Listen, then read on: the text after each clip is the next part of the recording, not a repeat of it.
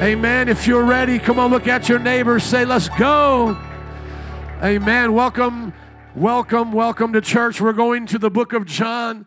If you are new with us, we've been studying throughout the scriptures and various subjects that the Lord's been giving me. And now we're going back to the word verse by verse. Somebody say, break it down, Pastor. Come on, amen. If this is your first time here, welcome. You'll know nothing different than me going verse by verse. But those of you who have been around for a while, you know what it's like around here. We just sometimes change it up. There are some preachers that do it the same way every way. I need things to be fresh. And what's unique about this season going verse by verse is that each service will have a different book of the Bible going through it. So first service is John. Second service, by God's grace, is Galatians. So if you want to study the other book of the service you're not in, get the app, go to Facebook, YouTube, all of those wonderful things. The book of John, go there to chapter 1, verse 1 with me. You've probably heard this in this church many times, this portion of Scripture.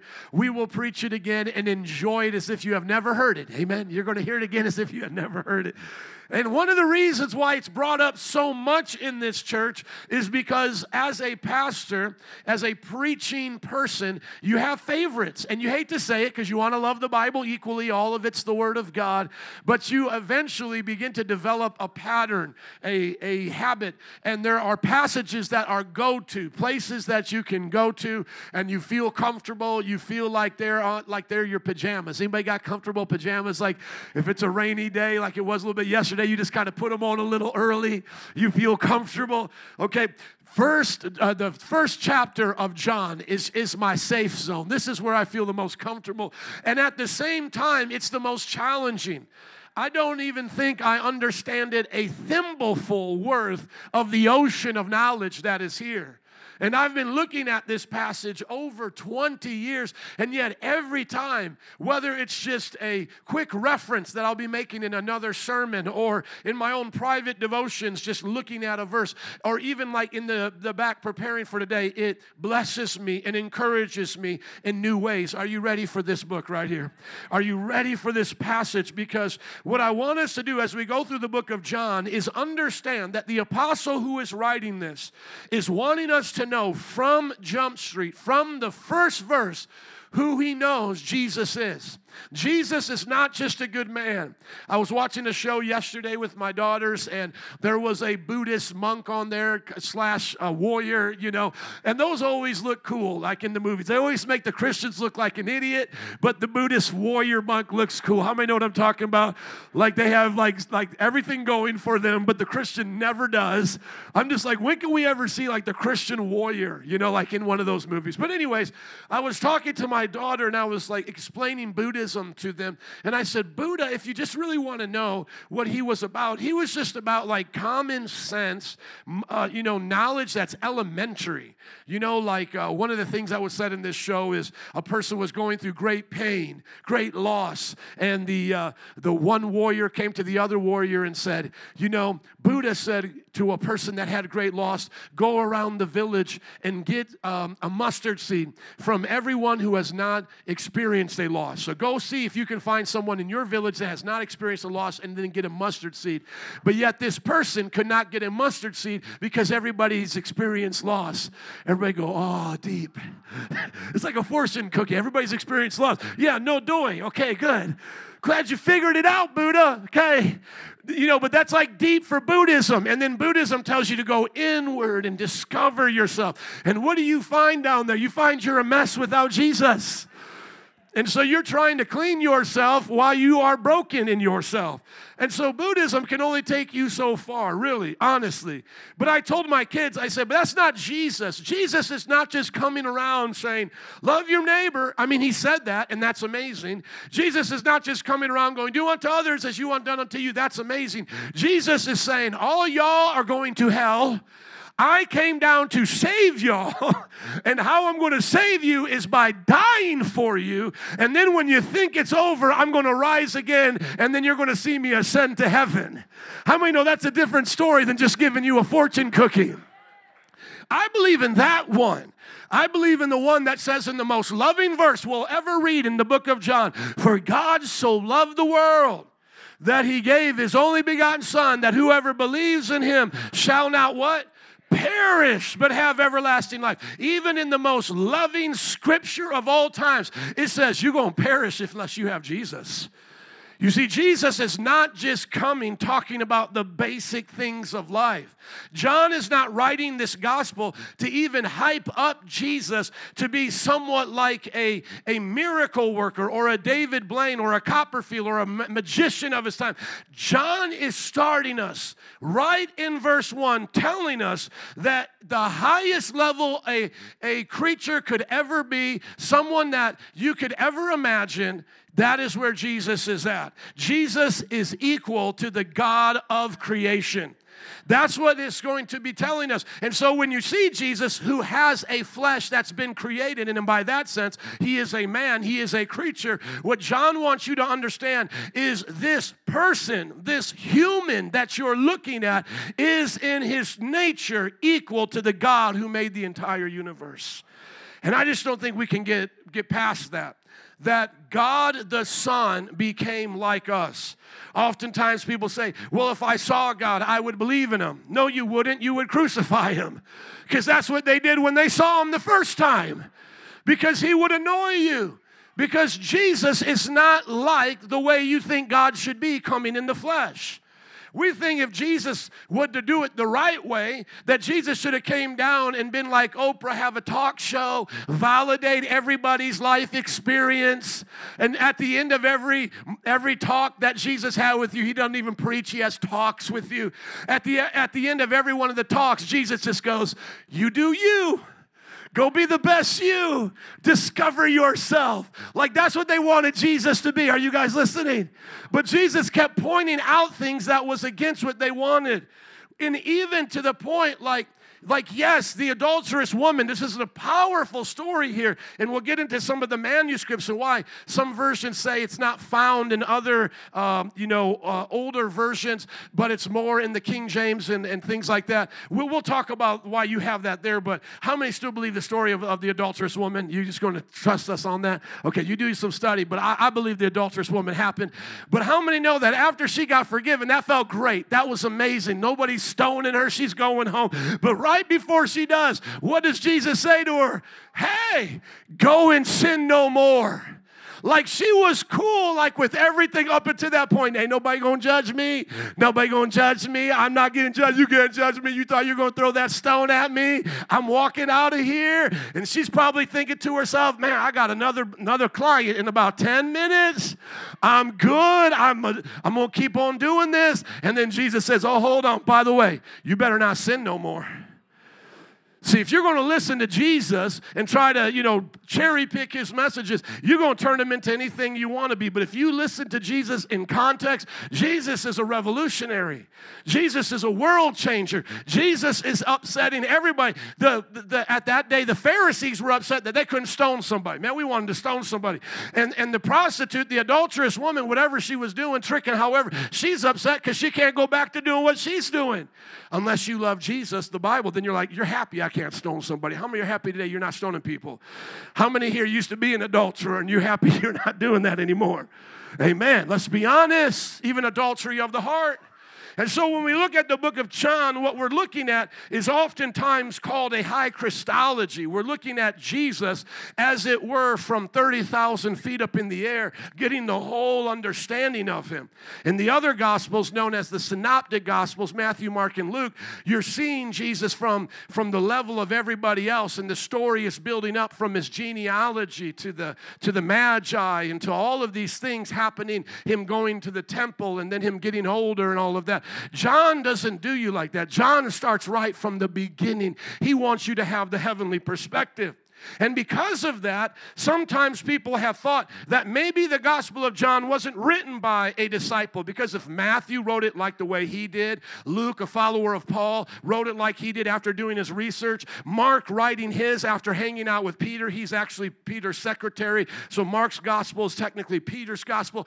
So some people began to say, well, maybe John came a later time, and it's not actually written by John, it's written by a community of Christians who are trying to, in other words, subvert the Jesus Messiah doctrine where Jesus is only a person, and they're trying to subvert Christianity into believing Jesus is God. And so this is not written by one person named John who was an eyewitness. This is actually written by a Christian community. It's written not in the time of the disciples. It's written, 50 years later. If we look at Jesus ascending to heaven around 30 AD, this is written around 150 AD when the other gospels were written around that time of Jesus, 40, 50, 60 AD. Somebody say the devil is a liar. That's not what the church fathers believe who were there at that time. They would have told us the truth because they tell us about other gospels that bore the names of disciples but were not really from them. The gospel of Thomas they knew had not come from Thomas. They knew that the gospel of Mary had not come from Mary. You might have heard about these in the Da Vinci Code and so forth.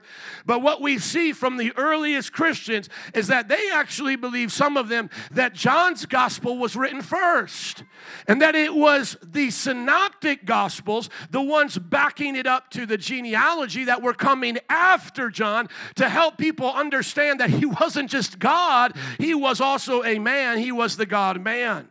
So it's something how scholars can flip and have different opinions. Now, I don't know, and I don't know what time it was written, but I have for sure a basis to believe it was written by John. I do believe that it was written independently of trying to impress people, that he was certainly only writing by the Holy Spirit. But could it be that this gospel is our first gospel in the list of all the others? It could be.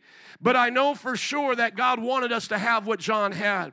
And this is the way I would describe it. Imagine if you and I went out to our favorite, place on a Saturday, whether it's by the lake or to a park, and we hung out. And let's say some things happened there. I don't know, something like an accident or something good happened. Maybe somebody got married there. And all of us begin to retell our stories. There's always going to be one person in the bunch that's going to tell it different than everybody else. For example, we all might start off, most of us might start off by saying, well, I got up in the morning, I went to the park, and then there at the park, I hung out with my friends, and there, my friends, we saw this wedding, or we saw this accident. There might be somebody else, because I always think there is one in every group that starts off like, it was the best of times, it was the worst of times. The sky was shining bright as the sun was in the air, up in the sky. How many know somebody like that? They're just artistic. They're just unique. Are you listening to? Somebody's just going to take you to a whole nother place. As I came into my car, I was listening to Beyonce. My heart was open to her message. And then I saw what seemed to be like an angel, but it turned out to be a bride. See, I think John is that one in the bunch. See, the disciples, for whatever timeline they're playing, this is being played out, whatever timeline, when John begins to speak, I believe God uses personality. I don't believe all of a sudden John just becomes poetic. I don't believe that was abnormal. I believe if you would have been around young John, the youngest disciple of the bunch, you would have seen someone that had that artistic side. In other words, he was one of Jesus' closest disciples, and when it came to asking questions, John was so close to Jesus that the Bible says he laid his head upon his breast or his chest and could look up and ask him questions. But there's nothing homosexual about that. John was artistic. He was secure in his manhood that at one moment he could lay upon Jesus' breast, talk about spiritual things, and then call down fire, or at least want to, on people who weren't receiving Jesus. Are you listening? Him and his brother were called sons of thunder. They went out and preached. The people didn't listen. John came back and said, hey, man, can we call down the fire now, Jesus? They're not listening. Let's just show them right now who's boss. John, secure in his masculinity, yet artistic, like David, a worshiping warrior. Or is anybody listening to me? He's a poetic gospel writer, influenced by the Holy Spirit and led by the Spirit. And at the same time, I believe that God is using his personality. And John actually is the only one of the 11 that was not martyred unto death, though they tried to martyr him, but he was spared.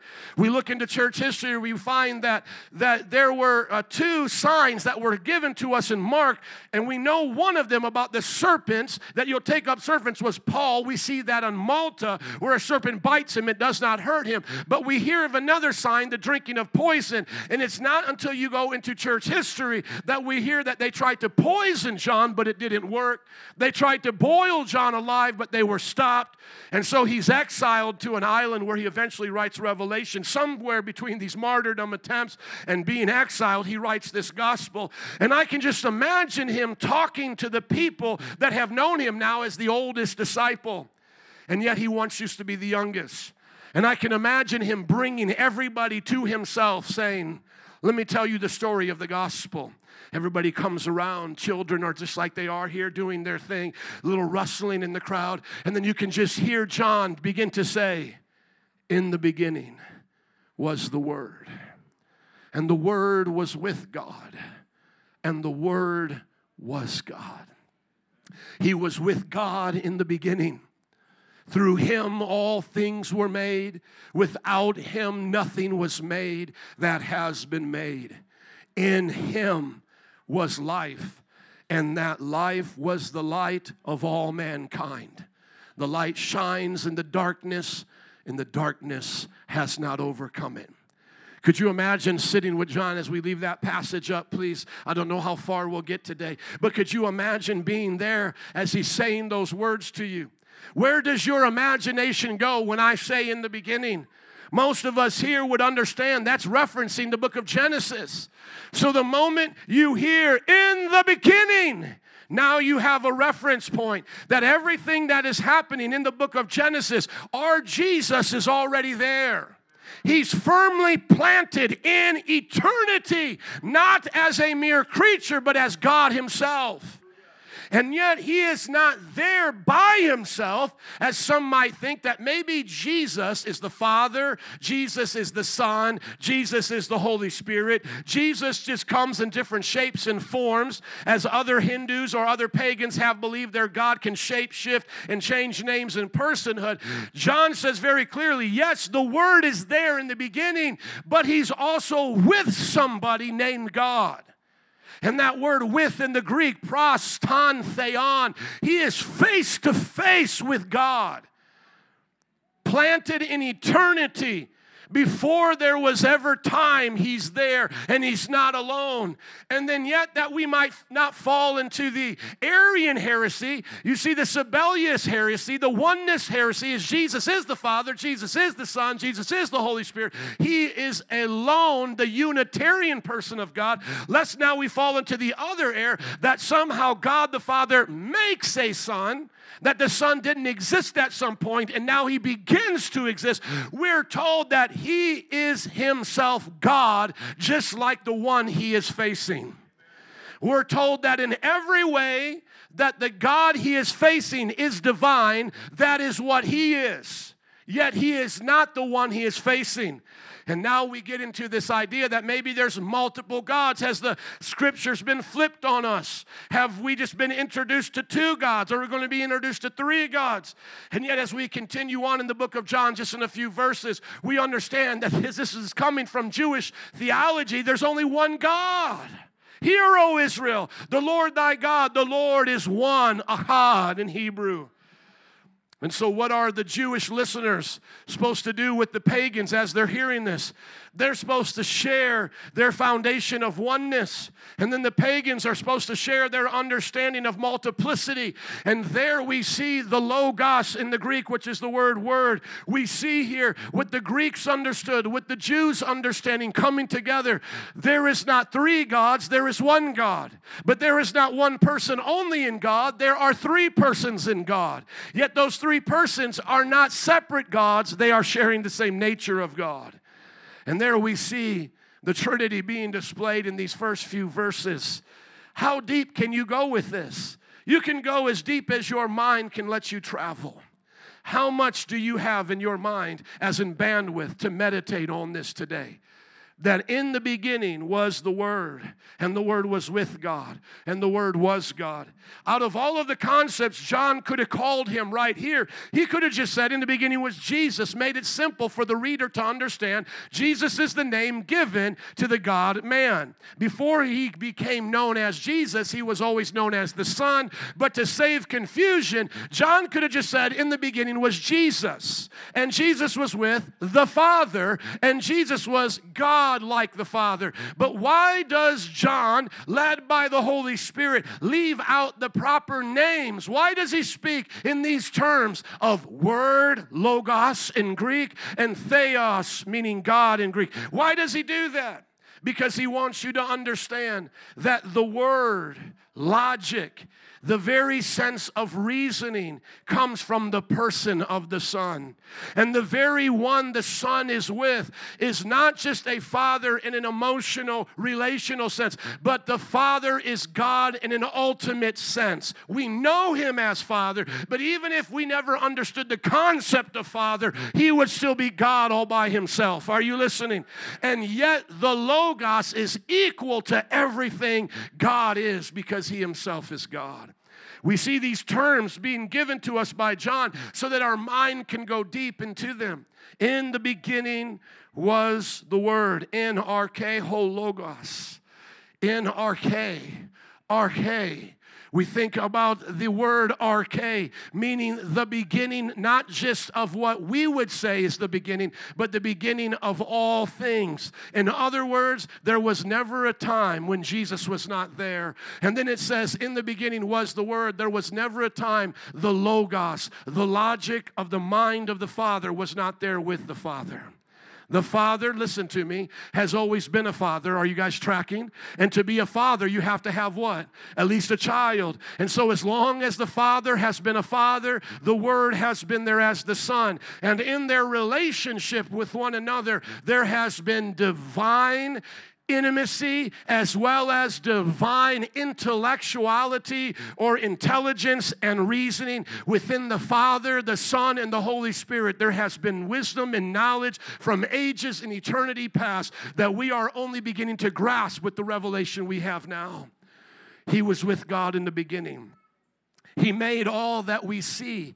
Everything that is here today was made by the Word of God. And we don't mean a floating Bible Word of God. We mean the person known as the Word.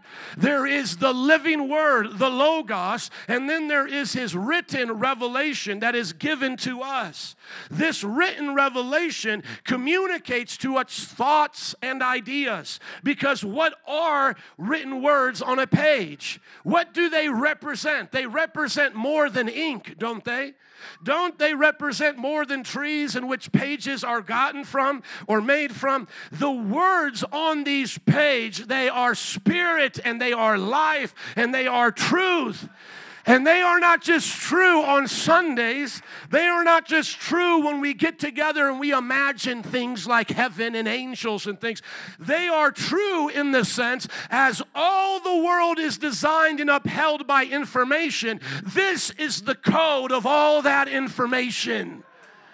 Think about that. From what you see with a telescope to what we discover with a microscope, the deeper and deeper we get, we see there is information, there is intelligence. Even now as we're working with AI and CGI and all of these things with computers, we are realizing it takes intelligence to make intelligence. And so when we see things that are intelligently made, we back it up to an intelligent designer. And John is telling us that everything that has been made has been touched by, created by, came through by, influenced by, held together by the Logos of God, the reasoning of God.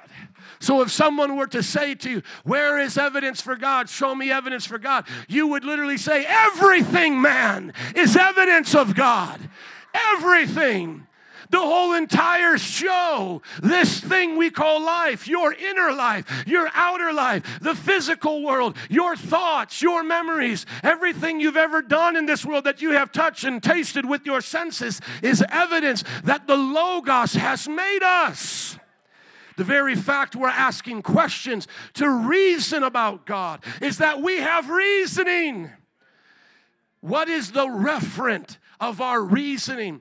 Truth is that which corresponds to reality. So when I say a statement like the apple is red, for that to be true, their language that I have to be speaking has to be true and be a referent to colors and apples. That has to be true. And then it has to be true in a reality where there are apples and where there are colors. So the words have to have reference of meaning, and then the actual items we're discovering have to have referent and meaning. Where is the foundation of our language and everything that exists that we ascribe meaning to? What is the foundation? The Bible says it's the Word of God. The Word of God is the referent for all language, for all intelligibility, for all that we speak, for all that we think, because God Himself is intelligent. God Himself is the maker. It is impossible. Somebody say impossible. It is impossible to conceive of a world that the Logos didn't make. I want to say that so clearly so that you'll never be on your heels or on the defense with an atheist, an ornery one at that. Listen, it is impossible. It is impossible to imagine a world where God, through the Logos, did not create it. In other words, the only possibility of understanding a world and to be in a world is the one that God created through the Logos. How can you imagine a four-sided triangle? How can you imagine a married bachelor? How can you imagine a square circle? These are absurdities and impossibilities. Can you imagine such things? Of course not. There is no such thing as a four-sided triangle, a square circle, a married bachelor. And it's the same thing. How can you use reason without already having reason being given to you? So how could you reason yourself into a world where there is no reason? You can't even imagine one. It's like trying to imagine nothing. You are the one imagining something. That can't be nothing. Now you try to clear your mind like the Buddha said, as we were talking about before. Everything you see is something. The darkness of your eyes closing is something. The thoughts running through your mind is something. The tranquility you try to feel is something. It's impossible to have nothing. It's impossible to have a world other than the God, the one that was created by God through the Logos. And yet He doesn't stop there. Listen, in Him was life. This life is not just what we think of when we think of like life in general. It is life in its deepest sense, existence. In Him was existence itself. We would call this being. Inside of Him is being. Because sometimes when we talk like this, people say, well, if God made everything, who made God? See, what you don't understand is God is the essence of being. There is not another being that gives our God being. If you're looking at a well of water and we're all here thirsty, we would have to go to that well to get water. Now you might say to yourself, where does that well get water from? At some point, there is going to have to be a self-sustaining water well. Otherwise, one well has to get water from another well, from another well, from another. Where is the first well that doesn't need to be filled? In the sense of God, He is the being that gives out being. He is what we call the ultimate cause. He is not contingent upon other causes. He is the uncaused cause. And because of Him being, you can be. How you be right now, folks? Are you happy to be here? You be here right now, right? You be here. You are a being. You are experiencing things. You had a start to your being. You might have an end to your being if God didn't want you to be an eternal being, but He allows you to live forever. But where did being come from? Where is the source of all being? Where do things come from? They come from God's being. All life comes from God's being. All existence comes from God's being. In the beginning, there was no being outside of God's being. The Father, Son, and who we'll learn about later in the book of John in 14, 15, and 16, the Holy Spirit. Before God made other beings, before God made angels, before God made animals, before He made us as the pinnacle of His creation, He was. He is the great I am. He's not the one always trying to do something. He is the one that He is. I am that I am. We are always in motion doing something and becoming something. He is not becoming something. He is already God, and He is God all by Himself. And the Bible says that through Him, think about this, all things were made. He is the source of all being. This is where some, like Hindus, have tried to tap onto this revelational knowledge and said, well, if everything has come through God, then everything must be God. And that's called pantheism. Pan meaning all in the Greek, and theism meaning God. God is everything. And you might not think people believe this, but they do. When I was in India preaching the gospel there, I was talking to our waiter, and as we were engaging, I was asking him if he believes in God. He said he did.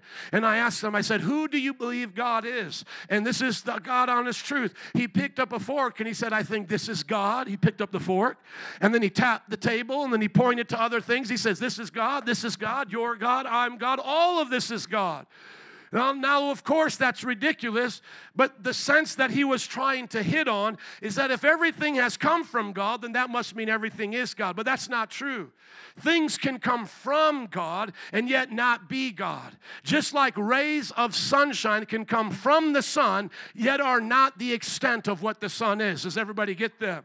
So we actually have a little Greek word that we put between pantheism. We put the word pan in theism, E-N. It means the same thing as I-N-N.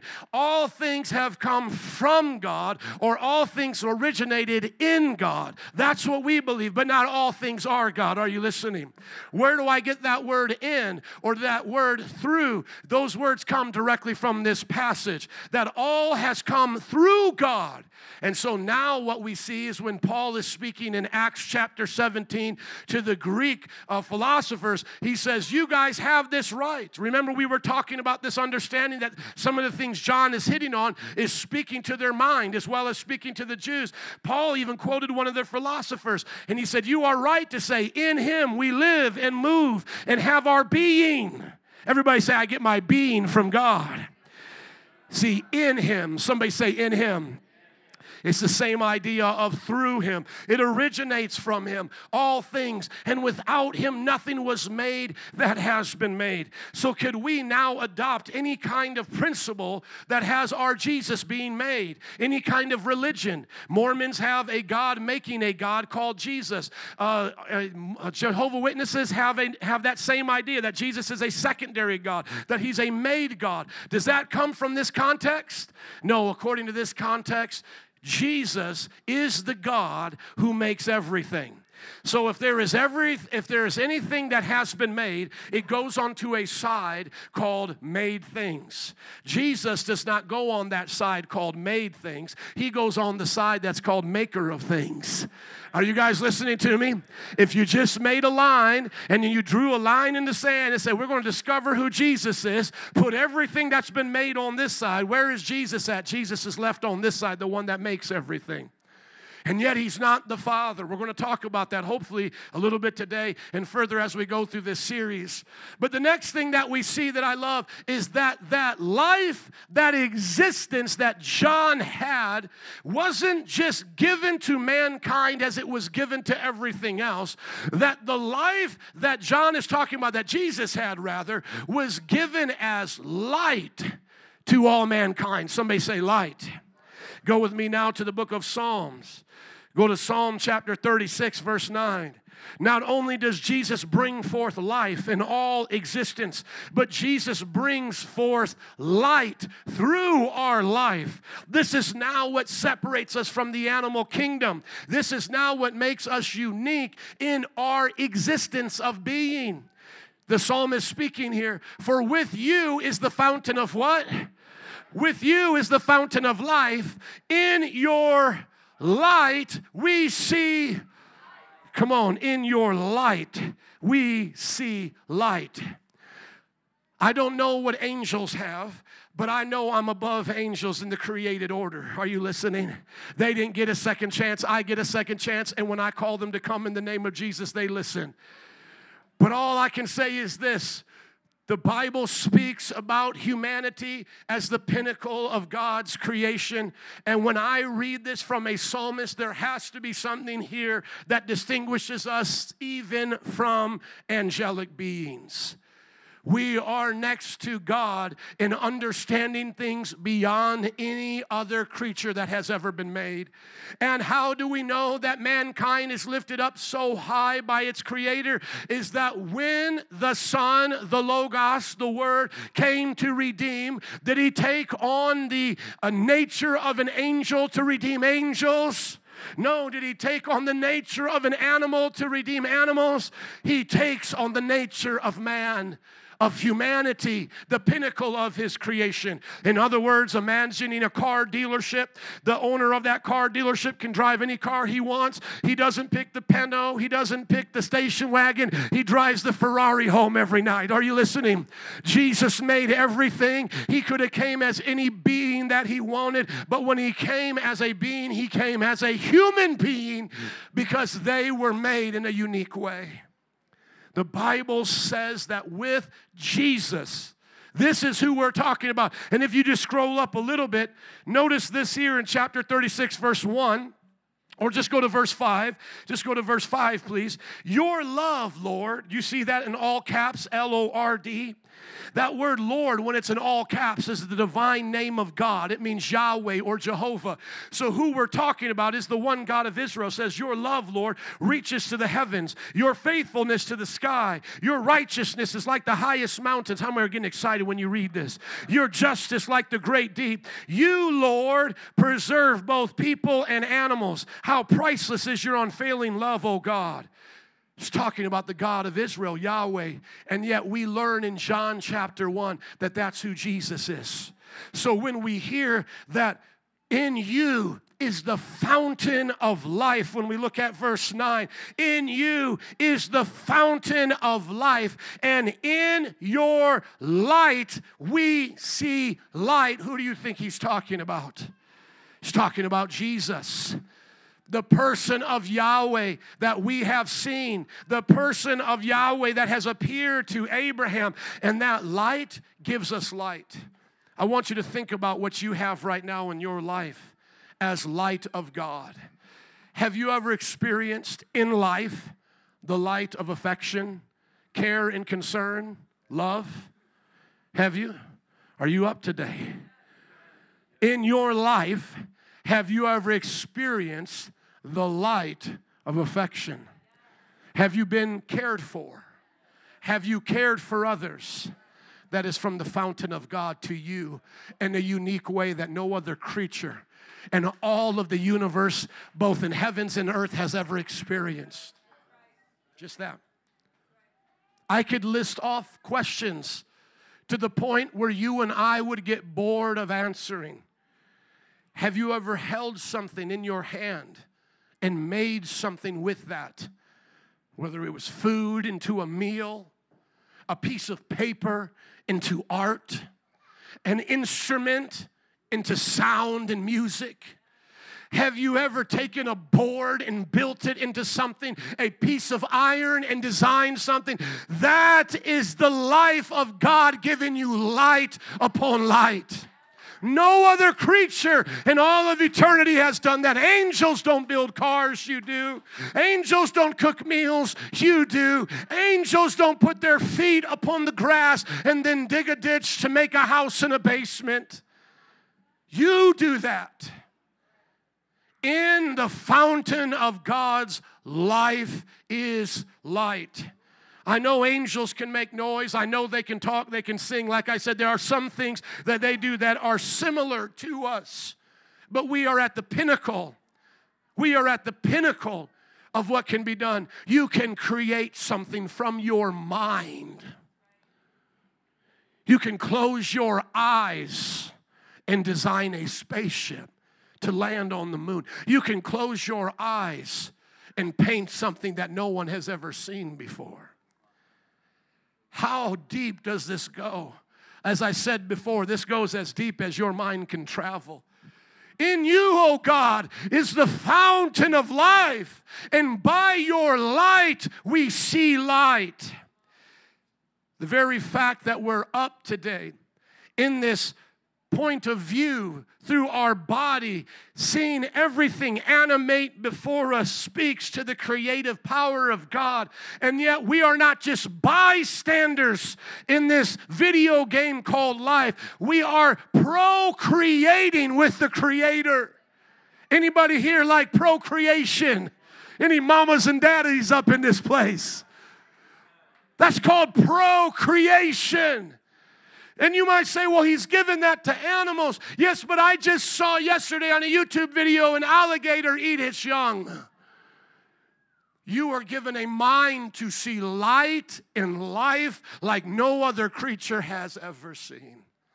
Have you ever looked at your children and seen the image of God, not only as in all that we have talked about, but the image of God displayed in your image coming to them? Sometimes that image scares us when we see it in our children. Where did you get that attitude from? They live with you. Where else do you think they got it from? Especially when they're toddlers. Grandma and grandpa ain't teaching it to them. But we are given the ability to not only pass as animals do the traits of our DNA, we can pass to them our knowledge and our understanding and our art and our music and our inventions and our knowledge beyond what any creature can do. Who is man that God is mindful of us? Like, why does he care about us so? It must be that this was the plan all along, even despite our failures and mistakes, that he wanted to show us his grandiose nature. He wanted to show us light in the midst of darkness and life in the midst of death. He wanted to show us love in the midst of pain and suffering. He wanted to show us reason and logic in the midst of insanity. He wanted to be our Savior when we needed to be saved. John takes us back, if we can go there, to the beginning so that we can understand that the Logos is not like anything we've ever heard. It has the Hebrew thought and foundation, but we're going beyond their thought and foundation now. And it may even resemble some of the pagan ideas, but it's greater than any pagan could ever understand. We see here the knowledge of God transcending all cultures, all philosophies. We see that which was once hidden and concealed in the Old Testament now being revealed in the person of Jesus Christ. Why do we believe the things that we believe now as Christians? It's not from the law of Moses alone. It's because someone greater than the law of Moses has come and revealed to us the fullness of grace and truth. And then in verse 5, I can just imagine John speaking this to people who are suffering. People who are hurting.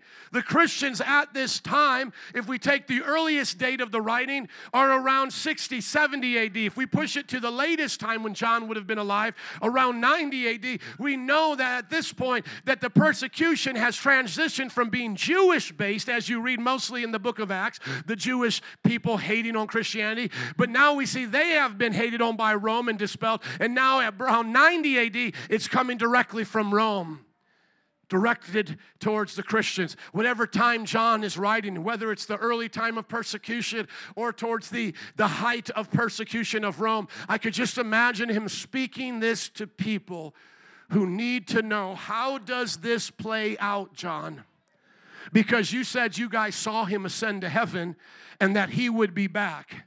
And it's been at least 30 years and he's not back yet.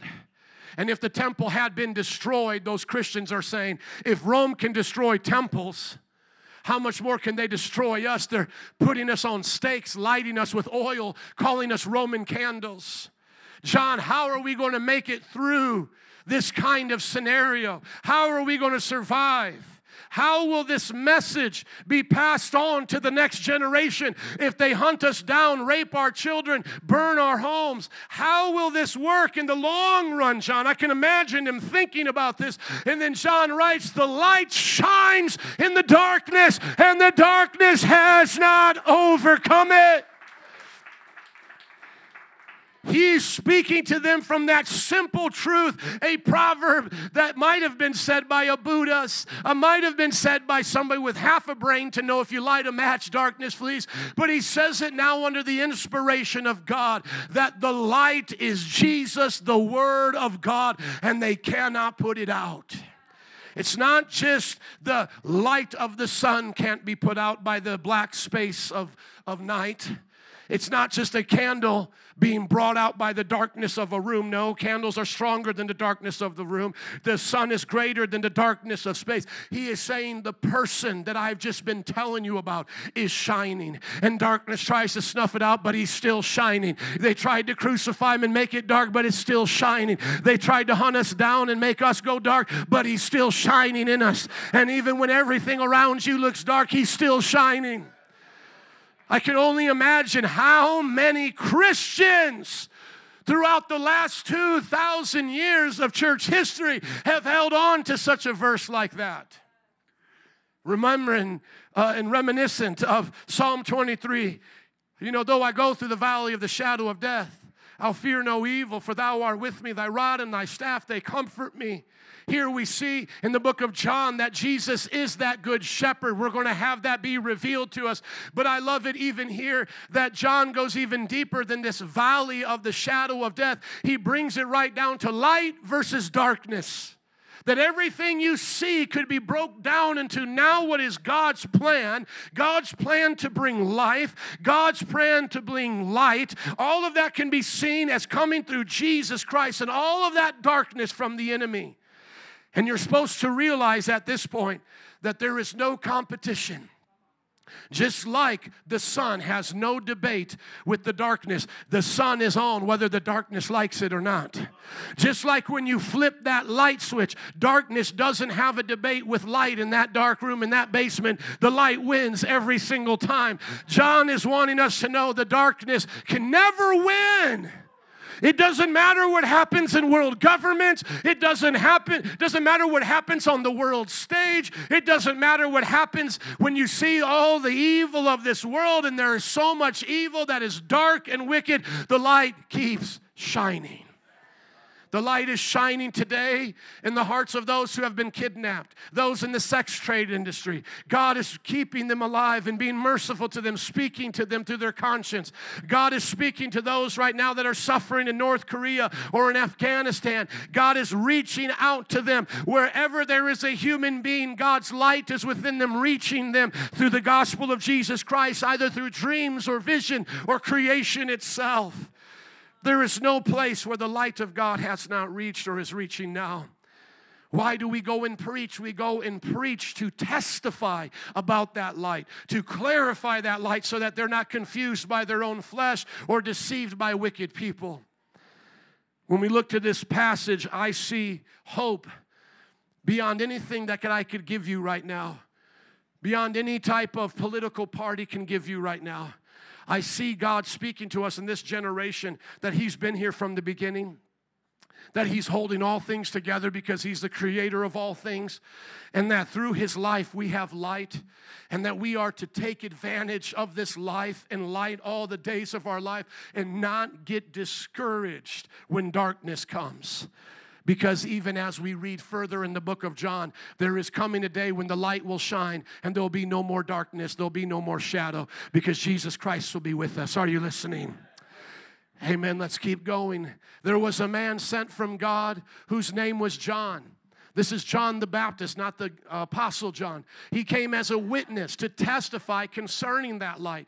Now, as a witness, does he make the light truer? Like the more witnesses we have about Jesus, the truer the light becomes? No, truth is truth whether we testify to it or not. But oh, the honor to be a testimony unto Jesus Christ.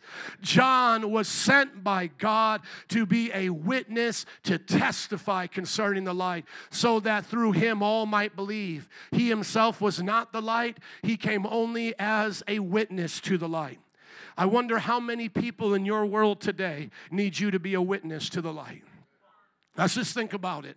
Will they see the light as clearly without you? I don't think so. That's why God uses us. I do believe they can see light within themselves, and I don't mean that we all in some way are saved in universalism, but I believe the light of the conscience in God's Imago Dei, the image of God stamped upon our hearts, is there for them to explore and to understand God, to seek Him that He may be found. But I do not believe that He gives His clearest revelation that way. I believe the clearest revelation of the light of God, which brings it into focus, is light bearers like ourselves. Those of us who have now accepted the light have the light of God within us, and we show them the light. How many of your friends have you left in darkness out of convenience because you didn't want to offend them with the light? How many know those in darkness, like in a movie theater, they don't want the light. They don't want your phone on. Right? How many know once you wake up, you don't want the light? You need to take some time. How many have dimmers in their bathroom? Come on, dim it up for me now. But how many know we still need light? You can't live in darkness. You can't live in a movie theater. You can't live with your pajamas on every day, getting the boogies out your eyes. Are you listening? At some point, you got to open up the shades. At some point, you've got to see the world for what it is. You've got to come out of that dark room.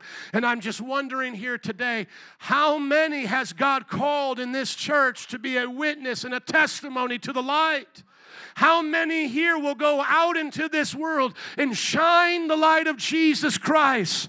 This little light of mine, I'm going to let it shine. Let it shine, let it shine, let it shine. John the Baptist was sent to baptize and to preach repentance as one of the last prophets of the Old Testament, and yet he was still a witness and a testimony to the light. And now I love John continues on. He says, the true light, somebody say the true light. Thank you, that gives light to everyone, was coming into the world. This is why I can't be a Calvinist, though I have friends that are Calvinists. I'm more of an Arminian, and that doesn't mean I come from Armenia. It means I follow Jacob Arminius and his way of understanding salvation. It's a doctrine called soteriology, and we are divided, as most Christians are, sadly, into different camps. And there's the Calvinist camp that believes in God's fatalism and sovereignty. He chooses who will be saved and who will not be. And so if you're chosen to be saved, there's nothing you can do because He's going to pull and drag you in with irresistible grace. And if He's chosen you to be lost, as John Calvin, the founder of that movement said, you are doomed from the womb. Doesn't sound like the God of John, does it? But we still believe they serve our God, even though they misunderstand Him. But this is one of the reasons why I cannot be one, because here we see, as Jacob Arminius and others taught, that the light of God is given to how many ones? How many ones? Say the word every. I'm helping you as you help me. He gives light to how many ones? Everyone. So according to the Gospel of John, as we will learn even clearer as we go on, especially in a place like John 3:16, that God so loved the world, we see that the light is given to everyone, not just a few chosen. And this is where now we complement the Scripture with other ones coming from the Synoptics, where it says Jesus spoke, many are called, but few are what? Chosen. See, this is where we believe that the light comes to everyone, that the call of salvation is going out to everyone. There will be no lost villager on Judgment Day going, I didn't know about you, so stop worrying about them. Are you listening? Well, what about those who have never heard, Pastor? Well, first of all, you're not one of those. You're here and now. And then number two, the righteous, loving, kind judge will do what is right. He says He's given them light. They're in everyone, aren't they? Are the Aborigines people in everyone? Are the Aztec people in everyone? Were the Goths and the Vikings in everyone? Were those in the Chinese dynasties in everyone? The Bible says the true light gives light to how many ones? Everyone. And now He's coming into the world. So let God deal with the Aztecs. Let God deal with the Mayans. Let God deal with the Vikings. Let God deal with those who followed, the different gods of those, the different leaders of those people, because I believe they would have rejected those false gods. And every missionary movement we go to, we see that there were where the missionaries go. You can find it in the book Eternity in Their Hearts, that wherever the missionaries goes, whether it's into China or into Africa, Latin America, or into Europe, they find a group of people rejecting the gods of those lands and believing in a one God that created them to obey him and to live like him. And most of them, not all, but most of them believed he had a son that would reveal himself to them. Isn't that amazing? That when you read the book Eternity in Their Hearts, where it talks about these missionaries showing up to these different people groups, many of them say, we believed in one God. We rejected the God of our ancestors, that the tree was God, that the sun was God. We believed in one God, creator of heaven and earth, that is made of spirit, not made of the things we see. And we believed that God was going to send his son to us. And some of them even performed sacrifices unto that God. Even in the story of Acts 17, when you see Paul at Mars Hill, he says, you have a God that you call the unknown God. There's a whole story that I could get into. But these people got to the point where they said, our gods aren't working. Let's just fall upon our own ignorance and the mercy of a God that we don't know and say, whatever God we don't know, that's probably the greatest of all of these, God, have mercy on us. And they started sacrificing to an unknown God. And that was set up there just so Paul could come and say, hey, the unknown God you guys have been sacrificing to and don't know about, I'm going to reveal him to you right now. The light that gives light to everyone, he's coming into the world. And he came. Verse 10, he was in the world, and though the world was made through him, the world did not recognize him. Do you see? He veiled himself. He came in flesh like us, looking like us. It would be like as if you lived in a world of everybody dressing up as mascots. You would look like just all the other mascots, but there could be something different about you. You could have a knowledge that all those other mascots don't have, but on the outside, we all just look like those things. When God came in the flesh, he looked just like us, but his spiritual nature had been there from the very beginning. He himself was our creator, and even though, look at verse 10, come on, somebody. Even though the world was made through him, he made the whole thing. The world did not recognize him. Talk about humility. Talk about humility. He could have squashed us at any moment, and yet for the sake of redemption, he becomes our perfect sacrifice. He came to that which was his own. This is the Jewish people.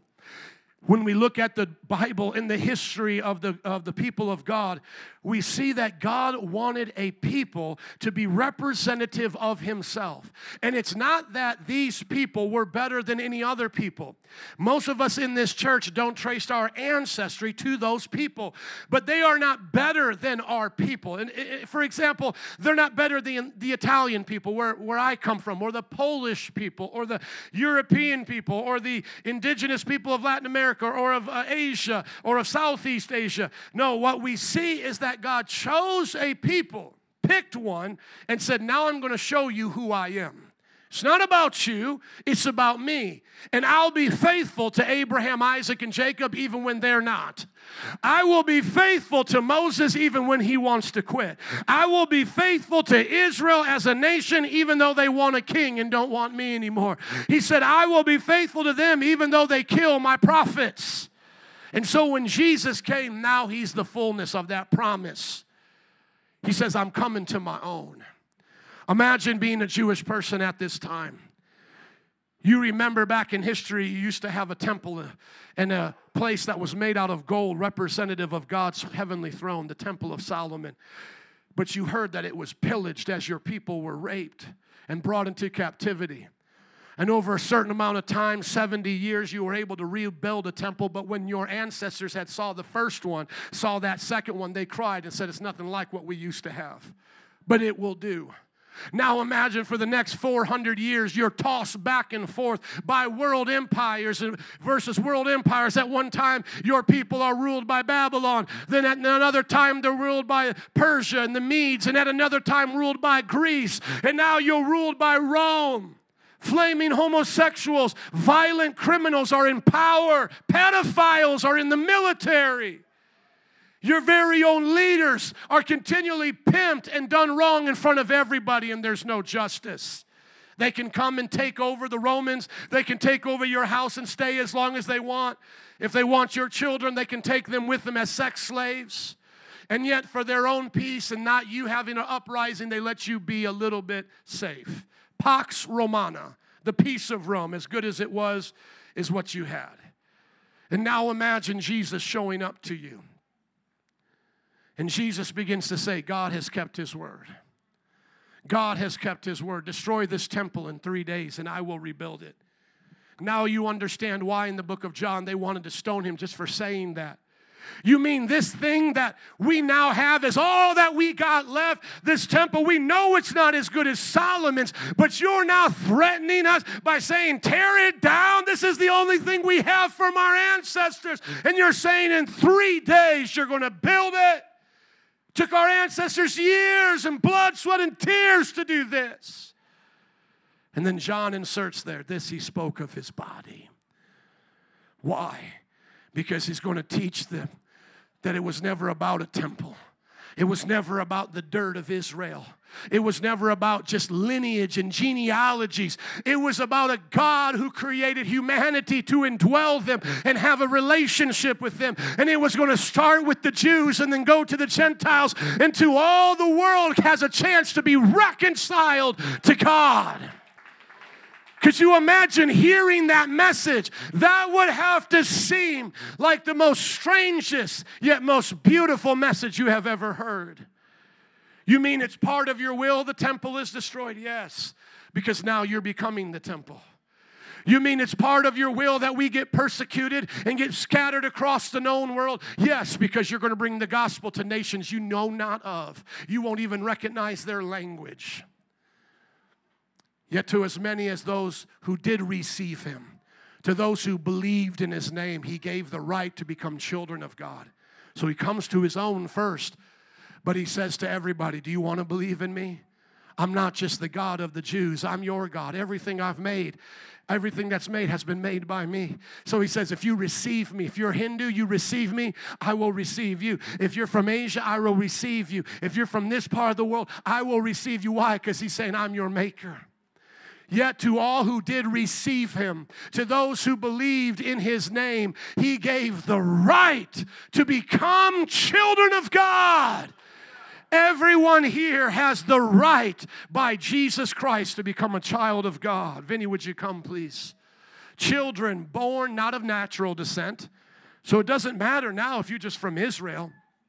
Remember when he speaks to Nicodemus in John chapter 3?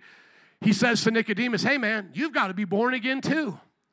Nicodemus, you don't get into the kingdom of God just because you were born of natural descent, a Jew.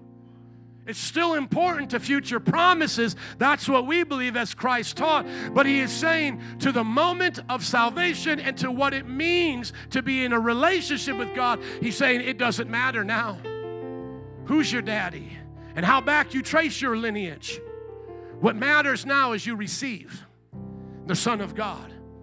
Receive him, and you become a child of God. Not born of natural descent, not born of human decision, not born of the husband's will. Hey, baby, let's get it on. Not born of what the daddy wants to do, but born of God.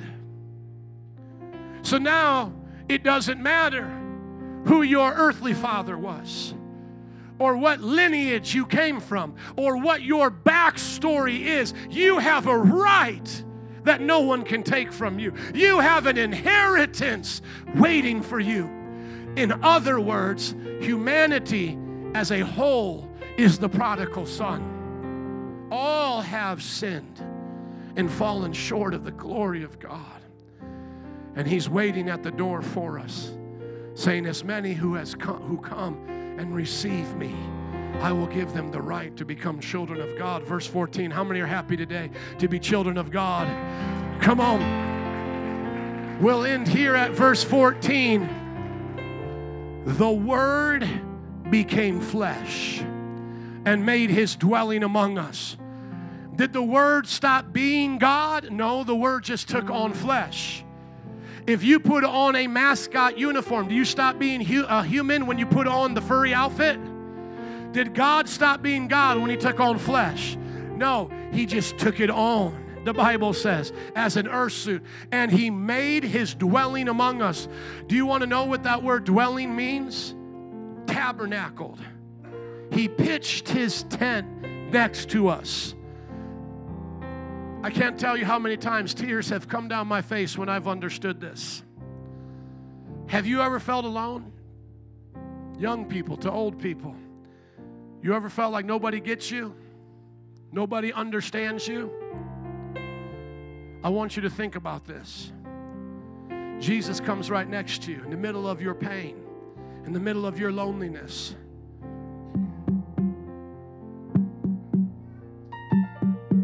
And he starts pitching a tent. He says, I'm here.